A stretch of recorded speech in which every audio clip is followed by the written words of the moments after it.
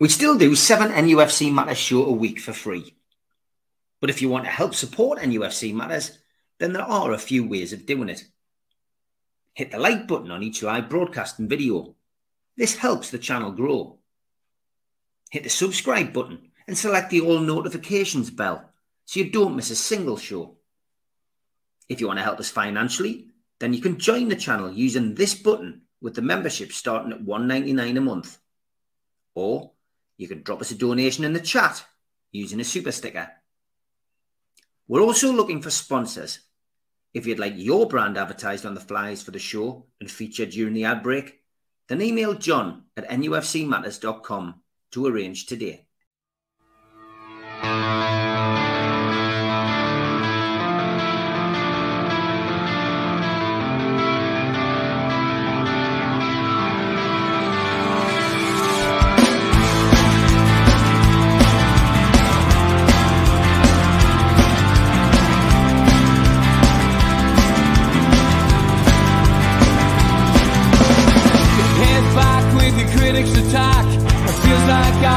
Talking to myself again, but it's the only way you're ever gonna learn. You look back and it's all in the past. I'm dwelling on the thoughts I cannot say to you. Good morning, welcome to NUFC Matters with me, Steve Wraith. It's welcome to Talking Turf's Melly Barnes. How are you, mate? I am very well, mate. Hope you are too, and everybody listening is as well. Yeah, all good to see you, mate. And yeah, bad week, I guess, for both Newcastle and Manchester United this week with respective exits from the Champions League. Let's talk Manchester United first. Did you see that coming at the start of this campaign, an early exit, not just from the Champions League, but from Europe as a whole? No, not when the group came out. I thought, well, it'll be us and Bayern nailed on, but Copenhagen deservedly have got their place in the last 16, mate. They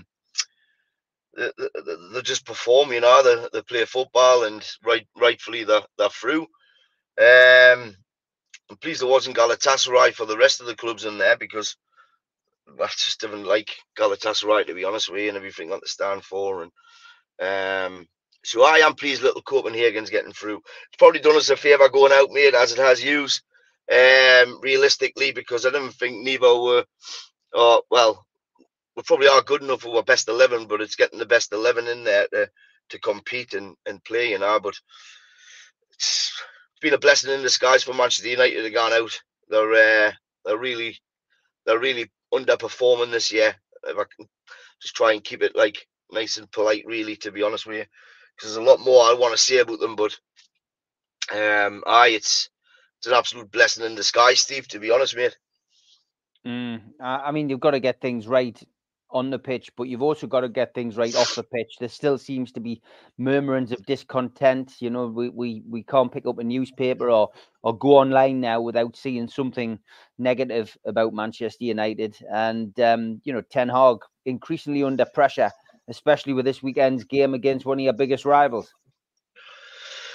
Aye, and it's, to be honest with you, mate, if you've seen my injury list for this weekend, it's there's about 12 or 13 top players out and not going down. I'm personally not going down this weekend, not for any other reason apart from I only got one ticket, and I like the gun with me, mate, you know. It's not the same. So I didn't fancy going down there on my own. And to be honest with you, mate, I've not lost a bit of heart, because, you know, we'll follow the boys, win, lose or draw. But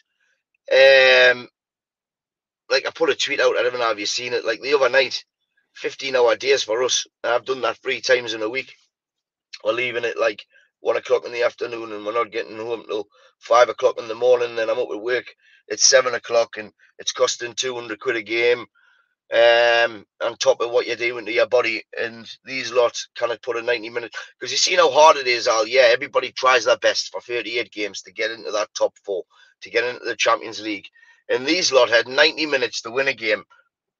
Didn't matter in the end, because we wouldn't have went through. But as far as they were aware, they had 90 minutes of football to give everything to stay in the Champions League, what they've worked so hard for last year to get into. And they had one shot on target. One shot. And it's just totally unacceptable. Okay. let's look at Newcastle. Obviously, the group of death we were in, not many people expected Newcastle to progress. It turns out they were right, but we had some magical moments back in the Champions League for the first time in over 20 years. We started off with a 0-0 away to AC Milan, which, to be fair, we were lucky to come away with a point. But then our PSG game, which is the highlight of this visit to the Champions League for Newcastle, was a huge success. A 4-1 win against Mbappe and everything else that comes with PSG. Dortmund, I think we learned a lesson. A valuable lesson about European football and Champions League football at the top level from a team that qualifies year in, year out, and certainly will, be a threat to everyone in the last 16. Borussia Dortmund beating us home and away, which I think was the key turning point. PSG away, of course, for Newcastle was, shrouded in controversy with the penalty that was given. Had that not been given, things might have been slightly different. But then the home game against AC Milan, which, I felt Newcastle could have won and should have won, but, we didn't. And we find ourselves bottom of the group and out. Me personally, and I know it hasn't gone down well with some Newcastle fans, I'm delighted that we're not in Europa. And the reason being that, for me, isn't anything to do with Newcastle and the injury list, etc. I've never been a fan of teams dropping out of a competition and being given a reward of being put into another competition, because that's all about money. It's all about TV. It's all about the things that I, think have probably disturbed football, probably made football worse. If you're knocked out the Champions League, that should be it. You should move on. You've got to qualify again next year. Going into the Europa, I think, it's almost an insult to those teams that have qualified for the Europa off their own endeavours. And then suddenly, you're hit with a lot of, big teams coming in and gate crashing your party. I've never agreed with it. So the other side of it, of course, is Newcastle and Manchester United have got one thing in common at the moment, other than both being called United, and that is the injury list. And our injury list, although we've got a few players coming back, we are still struggling massively with squad depth. So to suddenly then have to go and play on a Thursday night, for me, on top of trying to maintain, a push for Europe in the league, and then, a big derby against Sunderland coming up, of course, in the new year. I just genuinely think that a drop into the Europa would have been a disaster for our season. I think we can regroup. I think we've got a big week coming up. We've got Fulham, of course, and then we play Chelsea away in the Carabao Cup, a game I would desperately love to win and get to another semi-final. And then obviously we can, hopefully make some kind of movement in the January window, as well as see some players come back and make a real push for a decent league finish again this season, and hopefully a Carabao Cup semi-final, which could take us back to Wembley. So for me, it's not a disaster. For me, it's something which we've learned from, it's something we've enjoyed, and it's something that we can use moving forward when we qualify for Europe again and say, right, okay, what did we learn last time? What did we do right? What did we do wrong? How can we improve? I'm not downhearted at all, mate. And I came out to St. James's Park after clapping the team off, and I shrugged my shoulders and went, "C'est la vie, that's it." We move on now, and we will move on. The club now has to concentrate on what is important, and that is trying to win a trophy. For me, get a trophy in the bag. Then you can say you're the achievers. You're not the wannabes. You're not the entertainers. You become the achievers, and you can build on that. That's my view on Newcastle's exit. I think you're right, mate. On the whole, it would have been an absolute nightmare dropping into that Europa League.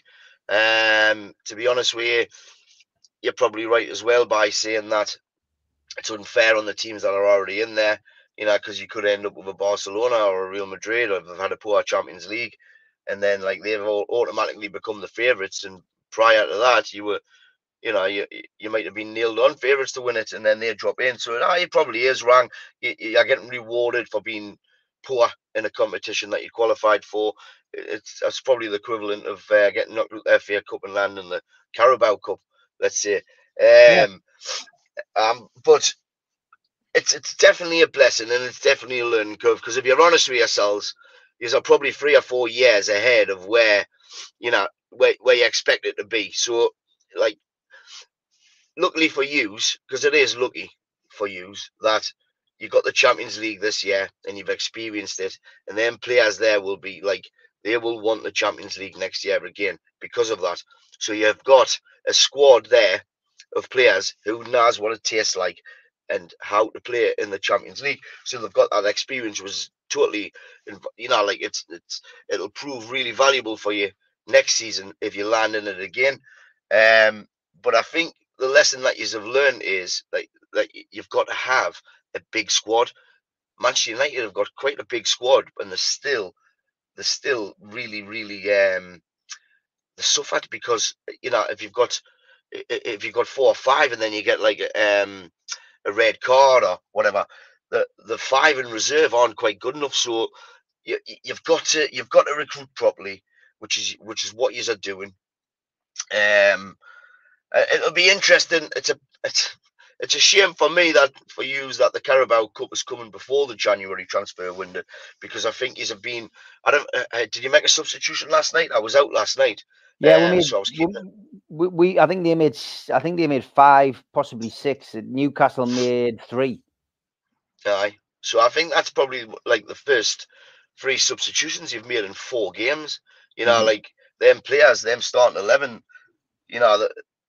As much as I say they should be playing 7 days a week for the money that they're getting, realistically at the top level, when you're playing in the Champions League and the Premier League and you're travelling away and you're travelling home, the fatigue is gonna set in to them starting 11.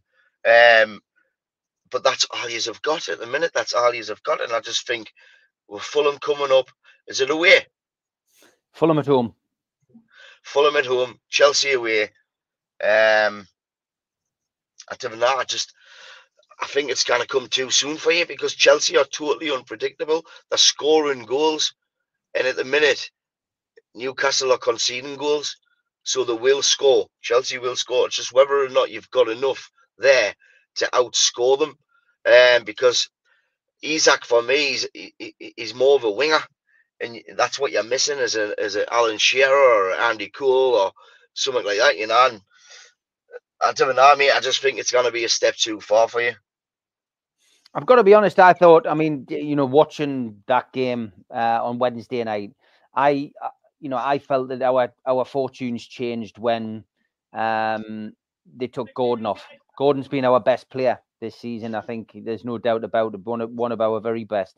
And they took Trippier off. Now Trippier won't play on Saturday against Fulham because he's hit the yellow card tariff, so he serves a 1-match suspension. So they took him off. They brought Dan Burn on, who's fit, and they put Livramento into right back. Of course, that's his natural position. But I felt when you had Burn and Isak on the left hand side, I felt it probably lacked something. I think it made us weaker. Callum Wilson, for me again, still doesn't look 100% fit. He played more or less the full 90 minutes against Milan. So for me, I've got to be honest. I think Isak's better through the middle rather than up. On the left hand side. I think our strongest formation is with Gordon on the left, with Isak up front. I prefer to see Wilson come on as a substitute in those last 20 minutes, and maybe he's come up with a goal, which is what served us well at the start of the season. But it's interesting. It's an interesting debate. But yeah, I couldn't see Isak regularly holding down the left hand side. I generally couldn't. I just don't think that I think he's wasted there. I think he's wasted there. I think he's when he made that wonderful run against Everton, in that first season, and cut down the byline, crossed it in, and Murphy scored. I think it was great. It was wonderful to watch, but I just don't think he's got that kind of Eddie Howe work rate up and down, where Anthony Gordon has, and he's certainly been our best player this season for me. I just think Almiron is very hit and missy, mate. He's he's all right, but he's probably a squad player at best. Gordon is a winger. I'd have Isak on the wing, and I would definitely recruit 2 good goal scorers. and then I would have another couple of defenders in, and I think he'll do all right, because the backups will be there as well, experienced backups as well. So I mean, look, you know a lot more about Newcastle than I do, but from an outsider's point of view, you need goals, and you need people who can set the goals up. That's a massive problem at Manchester United. We've got nobody who can put it in for Højlund. If Højlund's playing at Man City, he's on 15, 20 goals already this season. And so, as much as a good striker, you need people who can give him service. I think Gordon could do that, and I think Isaac, if he's given a run on the wing, he could do that, because he's quick, he's confident, and he wants to beat players. And that's the problem nowadays with wingers. They don't want to beat players. They want to like run down the wing, stop, come back, play it back, make the run, and hopefully get put in behind. You want somebody who's willing to run with the ball, run at defenders, because as a defender, you hate that. You hate, when you're going to a team and you know that the winger is an attacking winger, you're in for a game. Defenders hate it. They don't like it. So you need somebody who's willing to do that. And I think with Isaac and Gordon, they are both willing to get at them and put them on the back foot. And then it's all about the service after that. But you need people in the middle who can put the ball away when it comes in, So, like you say, it's a learning curve. But Eddie Howe's doing it right, mate. He seems to be doing it right. Everybody expected you to go out and break FFP and the rest of it, but you haven't. You've got your team united. I don't know how that's got something to do with that Dan Ashworth or something, because you reckon he's an absolute genius at that. I mean, you just got to look at Brighton to realise how good he is as unity. So I mean, your foundations is built, and they're really strong. And if you can build on it, you're in for a successful campaign in the next few years. I just think they know how to cook it. They push for something that's, because ultimately, like, if you keep like doing what you're doing and cooking the 11 good players that you've got, and you got into Chelsea, and it's alright getting to the semi-final, and it'll be great for the club and stuff. But you won a final last year. You got in the Champions League this year. That could be classed as a trophy, although like a lot of people will disagree. For Newcastle to get into the Champions League was a massive achievement. You've had Milan, PSG, Dortmund, all at St James's Park. Nobody could have predicted that, man. 3 or 4 years ago, nobody in the world would have predicted that. But you have had it, you have done it, you have got the experience. Just, like, whatever happens against Chelsea happens, but it's still classed as a success. If you win or lose, like, if you win, you're in the semi-finals. If you lose, you've getting to the quarter-finals of another cup. You've got the FA Cup to come. You've got the January transfer window. It's it's looking good. It's looking hopeful for you. So just steady away in it. Like, if you speak to Newcastle fans who are like 40 and older, they're all of the same kind of opinion. They're happy to be where they are, and they know that a trophy's going to come eventually now, because they've got the right ownership, they've got unity within the club. And eventually, you'll not be able to stop that. I mean, look at Manchester City. I mean, now fair, like, they have allegedly broken a lot of rules to get where they are, but still, they're attracting good names because they've got, like, I was there the other week, and I went somewhere with my wife, and we passed the City ground, and they had like a bridge hour to the training ground, and they've just got everything sorted. And I think that's probably the next step at Newcastle United, mate. It's they potentially will move St James's, with it being with St James's being council owned, and then they'll just build a massive complex around it. They'll just take over. They'll have the stadium, they'll have the training ground, they'll have like everything within a 5-mile radius, and it'll be amazing. And like, I'm a North East lad, mate, and I support Manchester United. I'm a North East lad, so it'll be nice to see. It'll be nice to see when I'm driving into Newcastle and you see that, and like, people around the Britain will be envy of that, because that's one thing you can do with all this money that you've got, is build a super stadium and have a super training ground. Like, so that the potential's there. You are potentially a sleeping giant, but just steady away. Just enjoy the ride. Yeah, I mean, I think Newcastle's awake, certainly. The sleeping giant thing, I think, was certainly, true when, the takeover was on the horizon. But I think we're awake now. We just need to we need to learn how to walk before we run. That's the key. And I think, you know, a lot of us had said Champions League, you know, it's going to be tough, and you know, maybe we've gone there a couple of seasons too much. Well, that's proved to be the point. But yeah, I think Newcastle's very much an awake, a club awakened now. They've just got to take their time. They've got to walk before they can run. The goalkeeping position is interesting because we've spoken about it on here before. Nick Pope now out for 4 months. Dubravka's come in, conceded 9 goals in 3 games. You know, 3 at Everton, 4 at Spurs, 2 against AC Milan. Bit of ring rustiness, of course, but it's going to be the same for him or Karius, no matter who's between the sticks when you haven't played for so long. But you know, you could also point to the fact that the injuries have meant that Newcastle aren't paying the team that they would have had out with Nick Pope. So it can be unfair to judge a goalkeeper, but from my perspective, the De Gea story won't go away. Another cryptic message on his social media this week about work would suggest that he's, you know, either keeping himself fit for a potential move, or he's maybe got a job on the horizon and he's going to step in. And lots of talk in the media, although no direct quotes attributed to him, that he is keen on a temporary move to Newcastle, which I guess would fill a particular problem and fill a particular gap that Newcastle have with Nick Pope being out, and also, you know, give him an opportunity to put himself back in the shop window at the top level to show people that he can still perform at the top level. So, by the sounds of it, the project would appeal to him. Do you think Newcastle would make the move, and do you think the move would be good for both him and for the club? I think you'd be stupid too, mate. I mean, like, everybody's screaming out for him now because of what Onana's producing, but they've got small memories, you know. That he was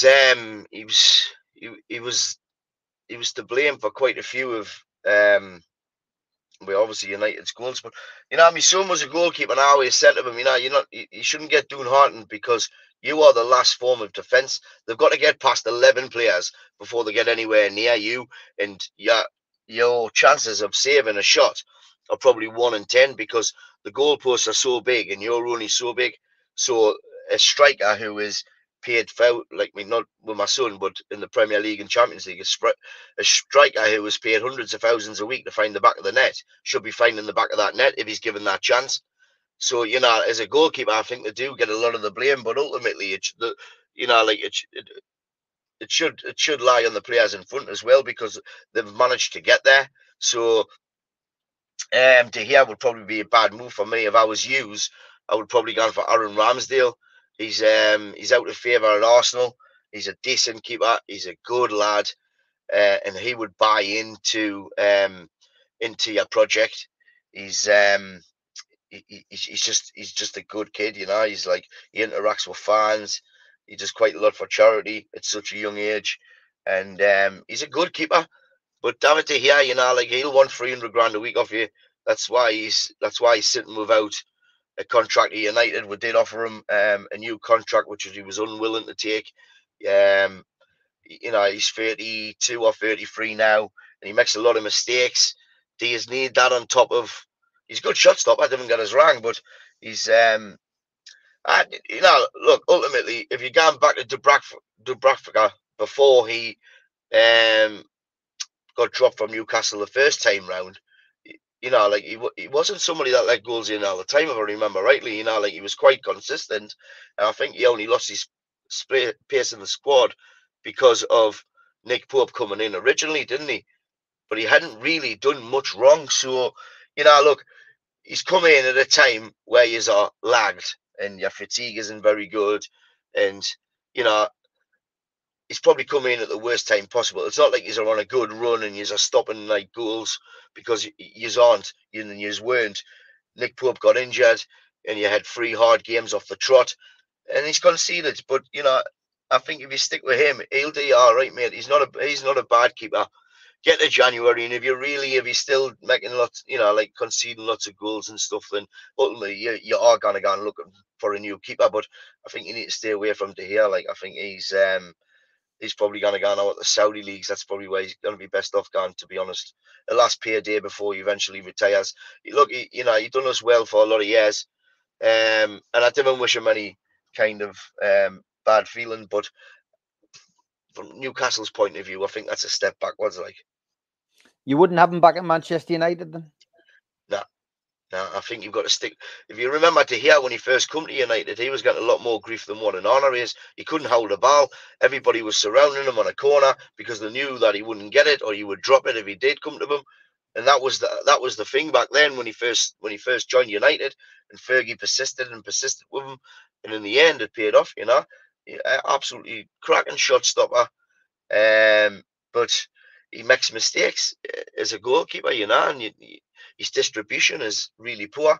He doesn't, he cannot find anybody, you know, like if everybody's wanting to play out from the back now, and which is why we bought an Honor, because you can say what you want, but an Honor's very confident on the ball, and he can find, you know, like he nearly had an assist last week with Garnacho. You know, like you put the ball through, Garnacho runs through, and he should score, and that's an assist for a keeper. It's not often you'll ever see that. So I think we need to stick with him, but he needs to learn the basics. And Honor needs to learn the basics. He's getting to where he has through flair, you know, like diving through the air. And the guy was in the Champions League final last year, man. You know, like he's not that bad. He's come to probably one of the hardest leagues in the world, and with a microscope on the team, so everything is like. I mean, look at Harry Maguire, mate. You know, how many times have we been on here in the last few months and everybody was wanting him out? He's poor, he's this, he's that. He shouldn't be called up for England. Yet he comes back in, a proper professional, and he's undroppable, and he wins Player of the Month. Like, it just goes to show you, you got to stick by them when they're, you know, when they're bad times, and then be by them when they're good times as well. It's no good keep calling them out every time they make a mistake. Otherwise, you know, like, where's that gonna get everybody? Even in day-to-day life, do you know what I mean? Like, you've got to think of the positives, and I think an Honor will come good. David De Gea is not for Newcastle. I think you should just stick with Martin. I think he'll do is all right.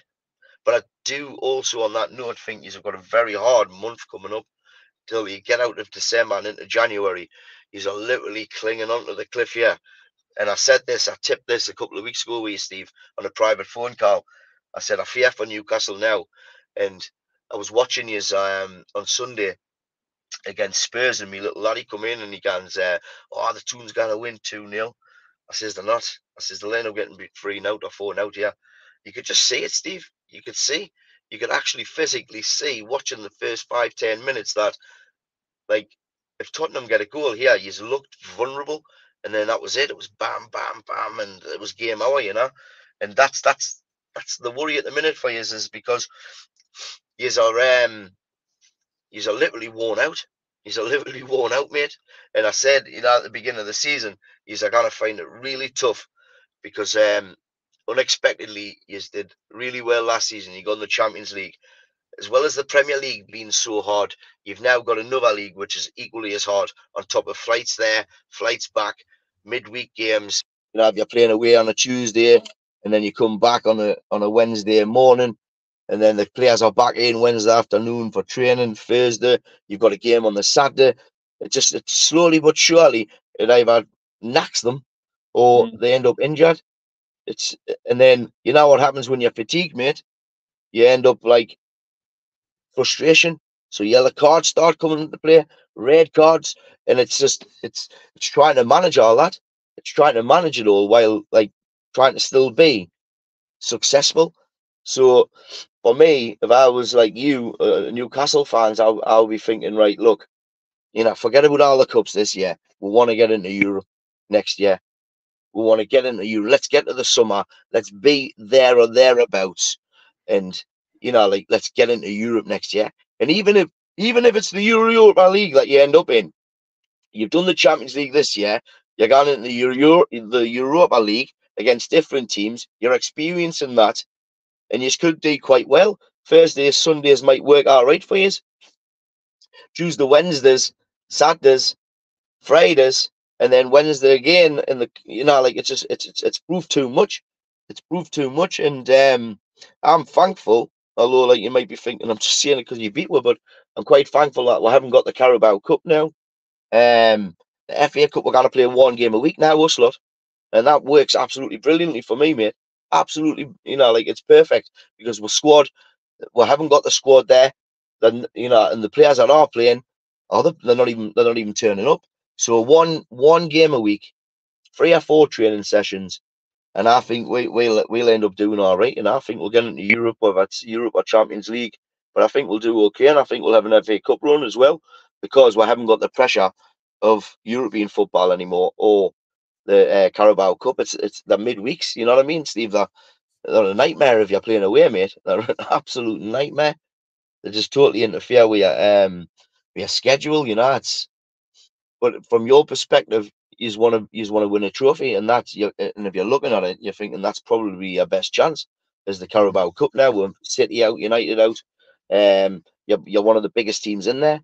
So if you beat Chelsea, then there's no reason why you can't get on to win that. So I can see why you're hopeful, but you just look at your squad from an outsider's point of view, and you think these need like 1 game a week. They need 1 game a week. That's what they need. Yeah, going to be interesting. We will see how that all pans out. Time for the ads. Yeah. A big thanks to all our sponsors. Skips and Bins, telephone 0800 25 45 25 3. Email inquiries at skipsandbins.com. Website skipsandbins.com. Easy contract, free and pay-as-you-go waste collection. Thanks again to Mr. Vicky's Sauces, handmade in Cumbria. If you'd like to order some, then give them a call on 01768 210 102. Go to the website, mrvickies.co.uk, or drop them an email, info@mrvickies.co.uk. A big thanks to United Group Travel. They're a family firm based in Morpeth with pickups throughout the Northeast. No strangers on our tours, just people you haven't met yet. They've got a presence on Facebook and a website, unitedgrouptravel.com. If you want to make a booking, give them a call on 01670 632 460 or mobiles 0791 666 4174 0795 71 41654. Thanks to Darren Baldwin Funerals, independent funeral directors. Let us look after you in your time of need. They're based on Old Durham Road in Gateshead, and you can contact them at their website, darrenbaldwinfunerals.co.uk. Email darren@darrenbaldwinfunerals.co.uk or give them a call, 0191 478 2730. A big thanks to Media Arts for all the help with the technical side of things. And a big thanks to New Workwear. You can find them at newworkwear.com. If you want to help the channel, hit the thumb up to subscribe, hit the subscribe button, and share to your other social media. You can also pay a one-off fee of £25 to get a scarf, a cup, a pen, and a membership card. Go to the website, nufcmatters.com, and click membership, or put your smartphone over this QR code. We also support the food bank on this channel. If you want to make some donations virtually, go to nufcfansfoodbank.co.uk and make a donation today. We're also a podcast on Spotify, iTunes, and other podcast providers. Just search NUFC Matters. I'm also a part of the Northeast Footy Brekkie Show. You can listen to that Monday to Friday, 7 till 9 at thetoonuk.com. We've also got an event coming up next year. It's in January the 19th at the Tyneside Irish Centre. It's an evening with Nobby Solano.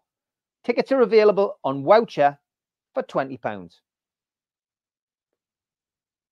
Don't forget, Supermac and Gibbo do every pre-match at Louis Liquor Store. It's free entry, children welcome, and there is great food by Fed's Fried Chicken. They're usually on pre-match and sometimes post-match at Louis Liquor Store. Okay, welcome back to NUFC Matters. Here with Melly Barnes from talking turf. Just want to talk to you a little bit about Jason Cundy on TalkSport after the Champions League exit on Wednesday. He said that it's a failure and that Eddie Howe isn't the man to take Newcastle United to the next level. What's your thoughts on that, Melly? Well, Steve, you know my thoughts on that. I've said it from the start. Is like you've just said, you're awake. Trying to find a good light here, man. You're awake now. But if you want to go on to that next level, unfortunately, Eddie Howe he isn't experienced at that. Will he get experience? Will he can he win something? Can he become like a great? Potentially, but will he be given that time now? I don't know, mate. I don't know actually, because your owners are quite good, aren't they? Like they're very, very supportive. They're very, very supportive of the fans, of the manager, of the players. But I think he's right in what he's saying, mate. I think he is right what he's saying. He's Eddie Howe hasn't got the credentials to potentially take us to that next level. And I said that from the start. If you look at Manchester City, they went through quite a few successful managers as well. Like they won the Premier League. They were Mancini. But still, in the end, like they've ended up with Pep Guardiola, who's, I always say, like, Pep's cherry picked these clubs, hasn't he? Like you said, Barcelona, Bayern. He said the best clubs from every league, really. So he should be doing well with what he's got at his disposal. I would like to see Eddie succeed at Newcastle just because he's a nice kid. He seems like a nice lad, like he interacts with our fans, and I think that's underrated nowadays. And people say, well, it's not about interacting with the fans. We'll rather see the team doing well. But I disagree with that massively, because I think the gap between fan and club now is the biggest it's ever been. And ultimately, the club is nothing without the fans. So you need to interact with your fans, and you need to feel like you're part of the club.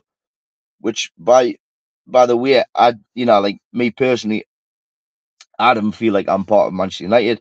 I think I'm just there to make the numbers up, and that's how I feel personally. But I'll go on because I love Manchester United.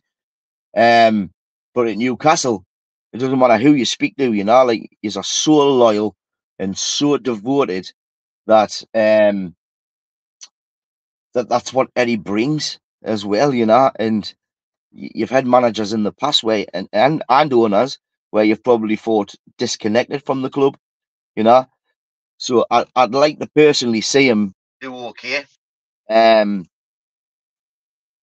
be given the chance to potentially succeed and become one of their managers, because he's a nice guy. But as you know as well as I know, that you don't get anywhere being a nice guy nowadays.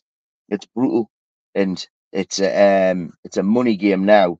So if he's not doing it, I mean, mate, even gone as far. I mean, you were asking for Ten Hag out of a week. Like it was a question, and he's on paper he's doing better than what Eddie Howe is. Do you know what I mean? So come the end of December, if you lose to Fulham, you lose in Chelsea, they're gonna start. I'm not bored what you say.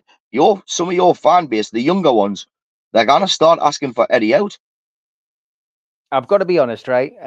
I said this last night, Wednesday night, sorry, when Newcastle were knocked out. There will be a ridiculous reaction, probably from fans who haven't been there, done it, got the T-shirt. That's what's going to happen. Some day trippers, potentially fans who've just come along in the last couple of years. Maybe that will happen. What I will say, and what I'll say now is that Manchester United are and have been a more successful team than Newcastle United have been. It's there. It's in the history books. You're judged on the trophies that you've won. We've both got a fantastic history. Prior to the 1950s, Newcastle were, up there with the likes of Arsenal, Manchester United, etc. for getting to cup finals. We had a really good record. We could classify ourselves as a really big club then. But we have been a sleeping giant. The reason that Ten Hag, for me, is is probably more likely to get the sack this season or be moved on this season than Eddie Howe is because of that, because of your history. Your club expects a hell of a lot more, and your owners will expect a hell of a lot more. And Manchester United crashing out of the Champions League and not getting any European football, not even being in the Europa, is catastrophic, especially with the way that your club's been run, with taking loans out on a regular basis, the amount of debt that you carry. It's for me, I think, like I said right at the top of the program, all the negative headlines that are coming out of Manchester United, that's down to what, the owners. A lot of it's down to the manager, because he's fallen out with players left, right, and centre. He's pulled a couple back in. He's pulled Maguire back in, who's now injured. He's pulled McTominay back in, who's now, on a regular basis putting in the performances. I think you said, on this channel, that he was capable of doing. You said he would be coming to Newcastle would be a good move for him, probably, and for us. But that's why I think Newcastle fans think that, especially on our platform, that probably 10 Hogs times is close to being up. And I think this game at the weekend, and let's move on to that, is a pivotal moment in your season and his career as Manchester United manager, because you go to Anfield this weekend, and if you come away with an embarrassing performance and you get beat, I don't see how we can survive this week. Nah, mate, that's yep. In reality, you're probably right, but it's wrong on so many levels. Like, Eric Ten Hag's having to deal. If you gone onto top earners at Manchester United on Google, right, and have a look, you've got Casemiro on 365 grand a week. Then you've got Varane on 335 grand, and then you've got Rashford, Martial, Sancho, Bruno, all making collectively over 2 million quid a week, right? Martial has had over £100 million in wages off this club, and he's given us 89 goals for that 100 odd million that he's getting. Not to mention all of his sponsors and stuff that he gets through Manchester United. It's not good enough. I mean, like the likes of Andy Cole and that were doing that in a season, man. This man's done that over 10 years. This is what Eric Ten Hag's dealing with. If you look at all the kids that Manchester United have coming through, who Eric is coaching and what he's renowned for, they're absolutely amazing, mate. Garnacho, Palestri, they've gone to Argentina and Uruguay, respectively, and they perform and they're assisting and they're scoring. You've got Manu coming through, who's an absolute genius on the ball. He's so laid back. It's nice to watch. Hannibal, and now he's aggressive and stuff, but he can play football. Hoyland, he's brought Hoyland in, and there's a lot of pressure on this 20-year-old kid because we haven't got anybody else who'll score. All them other six that I've just mentioned, Martial and Rashford, who should be scoring, who should be performing for that kind of money. That's his hands is tied. Like he wanted Frankie de Jong. He would have made an absolute blinding difference to Manchester United. We had Jude Bellingham in the car park at one point in the career, and the Glazers wouldn't buy him. We had Haaland for 5 million, they wouldn't buy him. They're making catastrophic mistakes, and it's always falling on the manager's head, and it cannot be allowed to continue. It's not fair. We need to stick with Eric Ten Hag. I'm expecting a plummeting this weekend, and if you ask 90% of United fans, they'll say the same. Nobody's expecting to go on there with the squad that we've got and the form that we're in to get anything from that game, and it's totally unfair that it's going to land on Eric Ten Hag's head. Like Jadon Sancho, you give Jadon Sancho 3 months off. 3 months off. Let's work that out. 3, 6, 9, 12. So that's 3.6 million that man was paid for 3 months, as well as getting treatment to help him sort his head out. And what does he do? He comes back and he keeps being late for training. You're getting 300 grand a week and you're late for bloody training. People working normal, everyday jobs, if they're late, 2 or 3 times off the road, they're getting sacked. And these buggers are only making 800 quid a week. And then you've got these overpaid, spoiled brats not turning up for training because he hasn't even got the sense to change his name on his PlayStation to something random. He plays under Sancho at 10 till 3 o'clock in the morning, mate. Like, this is what he's dealing with. He's, like you had Ronaldo when he got there, upset in the dressing room. He got rid of him. Thought he was big on the club. He got rid of him. When Fergie did this, he was a legend. When Eric Ten Hag's trying to do this, he's a nutcase. That all that being said, I disagree with the substitutions that he makes, like in the lineup changes. He came up to Newcastle and he changed Hoyland and he put Martial up top straight away. If you're Eddie Howe, you seen the documentary, like he does his homework. As soon as he's seen that lineup and he's seen Anthony Martial, he's went, right, look, scrap what I just said. We're gonna play out from the back because Hoyland isn't playing. And allowing you to play out from the back, give that Livramento that bit space to start attacking my wings, and you absolutely murdered it. That was on one decision, mate. Because if Hoyland is starting that game, he's not going to be wanting to play out the back as much because he knows that there's going to be ultimate pressure from the minute the keeper kicks the ball because he will not stop until you play that forward. That's his game. That's Hoyland's game. But putting Martial there, he's a mannequin. He's a mannequin, and every manager in the Premier League knows it, and they know how he plays. So he's trying to get rid of these players. Nobody wants them, man. Nobody wants them. Martial was on the market. We sent him off to Sevilla. He couldn't get a game for Sevilla. He's exactly the same there. They didn't even want him for like a drop down price. Nobody wants him. The wages is far too much. This is where we've gone wrong, and this is where both us and yous could potentially learn something, bring the kids through. Like, I was in the seats and I where I sit at Manchester United, like I'm not far from like the directors and stuff, right? Yeah. And let's say they're the prawn sandwich brigade, right? But I'm not part of it. And one of the guys, like it was quite a few left, and one of the fans had like walked down, and he's probably what 10, 15 meters away from Eric Ten Hag, and he's screaming at him. He's screaming at him, saying, "Eric, play the kids, man. Play the kids." And that's what you've got to do. We cannot do any worse. But these kids who have been brought up through Manchester United's youth system, they're United through and through. They'll come on and they'll give 100%. Granted, they might not have the experience and they might get caught out and they might get beat, but they're getting beat anyway. So just give them the chance. And that's what you've got to do. That's what you've got to do in this month of December. You've got to bring some kids through from the youth academy. Give them that chance now because your current starting 11, mate, is they're struggling, and now's the time to give them that chance. I believe, anyway. Well, they've certainly given Lewis Miley a chance, and he's stolen it with both fingers. Exactly. Both That's what you're getting. He's been superb. You know what I mean? He's done absolutely brilliantly, and he's now officially played more games in Europe than Sunderland. So there's an interesting stat. Just want to talk about Everton because I know you fly the flag for these the blue side of Merseyside. The news coming out of the Premier League this week potentially was that they may well be going to drag this takeover on.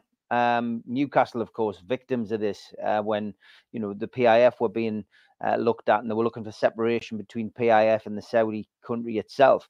But there seems to be a huge delay on the potential takeover by 777 partners. And this could lead to massive problems for Everton because if they feel that the takeover is not going to go through, this could see 777 partners pull out, which in turn would mean that they would not continue to put money into the club, which in turn could lead to administration and further points deduction. So not looking good for Everton, is it? No, it's not. It's but they're a proper like English club, aren't they, mate? Everton. Like you put them in the top 10 of like always been there. So I would hate to see that happen. To be fair, like it's not. But these things happen. When money's involved in anything, and doesn't matter what it is, day-to-day life, professional clubs, whatever. When money's involved, it's the root of all evil, mate. It's spoiling the game. really is spoiling the game. It would be a devastating day for the Premier League if that happened to Everton. I wouldn't like to see that happen. Although, like, we do have good banter with them. Still, you don't want to see that day. Yeah, well, I mean, you know, for me, you know, the clubs need to be punished for crimes they commit, and you know, if it's going to be Everton, then it needs to be, you know, other teams as well. If they've breached, you know, any particular rule break, then they need to be punished. So, like we said on the previous shows, we'll wait and see what happens with those other teams that have been accused, the likes of Chelsea and Manchester City. You know, whose cases don't seem any near the forefront. But we'll see what happens with them. Just want to look at the top of the table. Liverpool currently top going into this weekend's fixtures. Of course, play Manchester United. Arsenal's a point off in second place. Aston Villa, third place now, 35 points. Are they title contenders? Well, you've got to run. Even they're there on merit, they're not there on luck. I mean, if you went off the first game of the season, you'd think they were going to be relegation material. But Alex Ferguson tipped it, didn't he? And nobody could believe him what he was saying, because Hughes had just hammered them 5-1. But he said, like, he couldn't believe the scoreline, and he thinks that they'll do all right, and he's been proved right. He's they're doing well. Unai Emery's got them playing well, and they're there on merit, mate. You know, like that. You know, they're playing football, and they've just kind of like quietly just gone about their business, and they're sitting there in third place. You know, and they've deservedly beat Arsenal at the weekend there, or last weekend. It was. You've got to fear them, haven't you? I mean, we've got them on Boxing Day, depending on how it goes.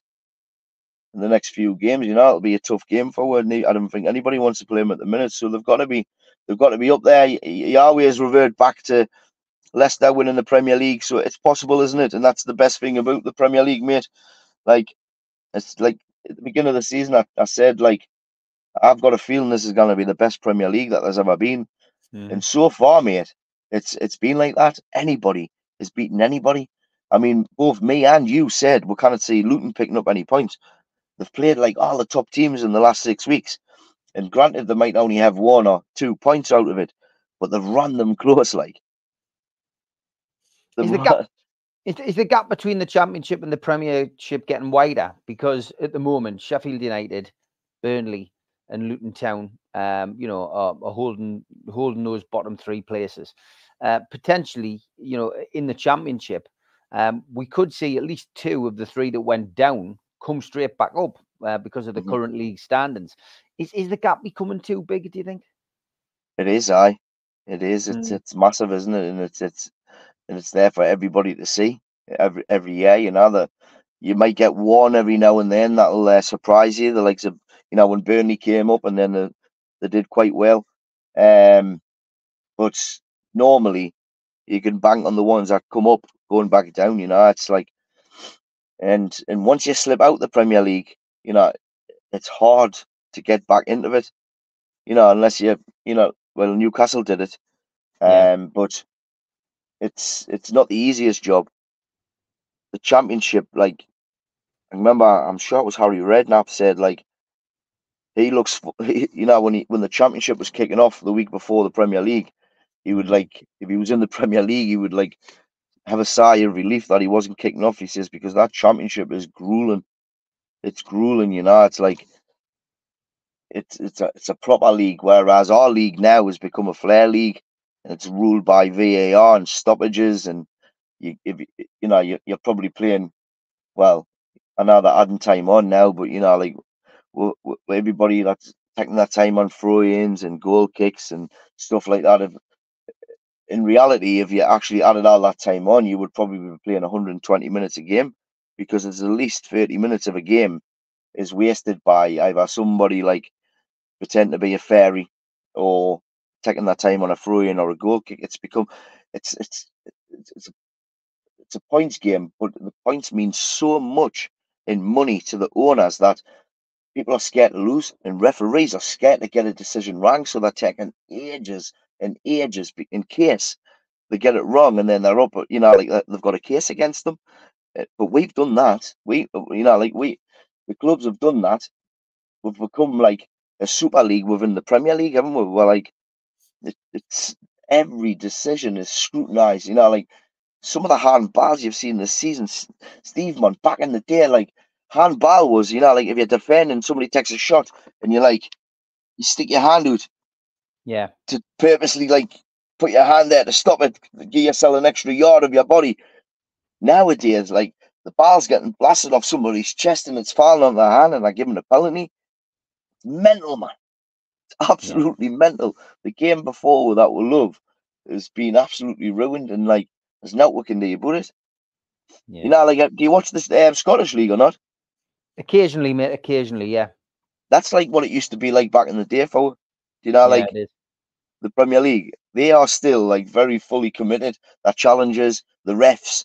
It's a good league to watch. To be fair, mate. I know the standard's pretty. Another stand that's pretty well poor. Yeah, it is. It is poor, but that they're not ruined by money. We are. Yeah. We are. Like I was just saying the other day, Manchester United had all our success, mate, from back in the day from poaching clubs. You know, like we took Berbatov off Tottenham, we took Van Persie off Arsenal, Cole off Hughes. If there was a good player in the Premier League back in the day, we would go in and we would get them because we had that power. And we had the success through it because they were Premier League proven players. Now clubs are looking, like they're seeing a bit flair in the World Cup or in the Liga or the Portuguese league, and they think that it'll be all right in the Premier League, and it's not. They're coming over here and they're rolling about the ground and they're looking for free kicks rather than like Anthony's a perfect example. I was watching him the other day. There was two defenders at left back. He's running down the right wing, and for the first time all season, he tries to beat them, puts the ball through the middle of them, and granted he is fouled, but he guns down for the foul. If he jumps through them, he's through on goal, but he doesn't. He guns down for the foul, and everybody around us standing up and they're going, "Oh, where?" And I thought, wow, like, what? Can you not see that he was through on goal? Why are you applauding a man wanting a foul? Yeah. Wanting a foul on the edge of the box. Going for the goal, man. But it's not just him, it's the majority. It's about 80% of what we're watching at the minute are looking for this. Free kicks, penalties, constantly. That probably tells, get into that 18-yard box as quick as you can and just hand the ball off. And somebody will kick you and they'll give it. Because they will. If there's any kind of kick that isn't towards the ball or a push or a shove or whatever, VAR step in and they'll give a penalty. It's gone, mate. The game is gone. As far as I'm aware, as far as I'm concerned, it's changing rapidly. And in 5 years' time, we'll probably look back at this and go, "Well, we said it then." It's gonna become like the game stopped every few minutes. That's what it's coming to, because it means so much to the money men. These points mean so much to them that's what the game is becoming, mate. Yeah, I would agree with you. Okay, we're coming up to the end of the show. Newcastle play Fulham this weekend. Liverpool against Manchester United, of course, live on Sky on Sunday. Predictions, the Melly. I'm going to go for a Newcastle win by the two goals to 1. I think Fulham will score, but I think Newcastle have got more than enough to beat Fulham at home. Home form's been good this season, and I think that Newcastle will bounce back from 3 defeats to record a 2-1 win. I'm going to go for a Manchester United win as well. I think Manchester United will shock the critics at the weekend. I think Liverpool have got a tendency to go in with that little bit of overconfidence that probably stems from the manager. And I'm going to go for a Manchester United 3-1 win at the weekend. Jesus, I hope you're right. Like, but I think I'm thinking realistically, the best we can both hope for is a draw, because Fulham's obviously hit a bit of form. They hammered West Ham through the week 5-0. So they're playing football at the minute. They're fresh. And Newcastle isn't. So I don't know. It could be a stalemate, that one for me. Like I say, best case scenario is stalemate, because they've hit a bit of form and they are playing Fulham at the minute. So look, I'll go for nails each, just so to not upset the apple cart. And what about Manchester United? But Man United, I just cannot see them getting anything, mate. To be honest with you, I think they'll be overpowered. Liverpool again, you know, like they're sitting rosy in the league there. They've hit a little bit of form themselves. They're winning. United's losing, but like you say, it's typical of Manchester United to probably go and get a result. And I would love to think that they did, but I just realistically cannot see it. And I just hope it's not stupid. I hope it's just 2-0 or something, you know, mate. But we'll see. We'll see. Melly, as always, great to have you on. Talking Turf is where you can find Melly on YouTube. He's building his channel, so please go and subscribe to it. I've agreed to do a show which you'll be able to catch on there now with a Sunderland fan. So get yourself over there, go and watch it. There is content for everybody. But for now, Melly, good luck, mate, and speak to you soon. Take care. Thanks, Steve. Take care, mate. All the best, Steve.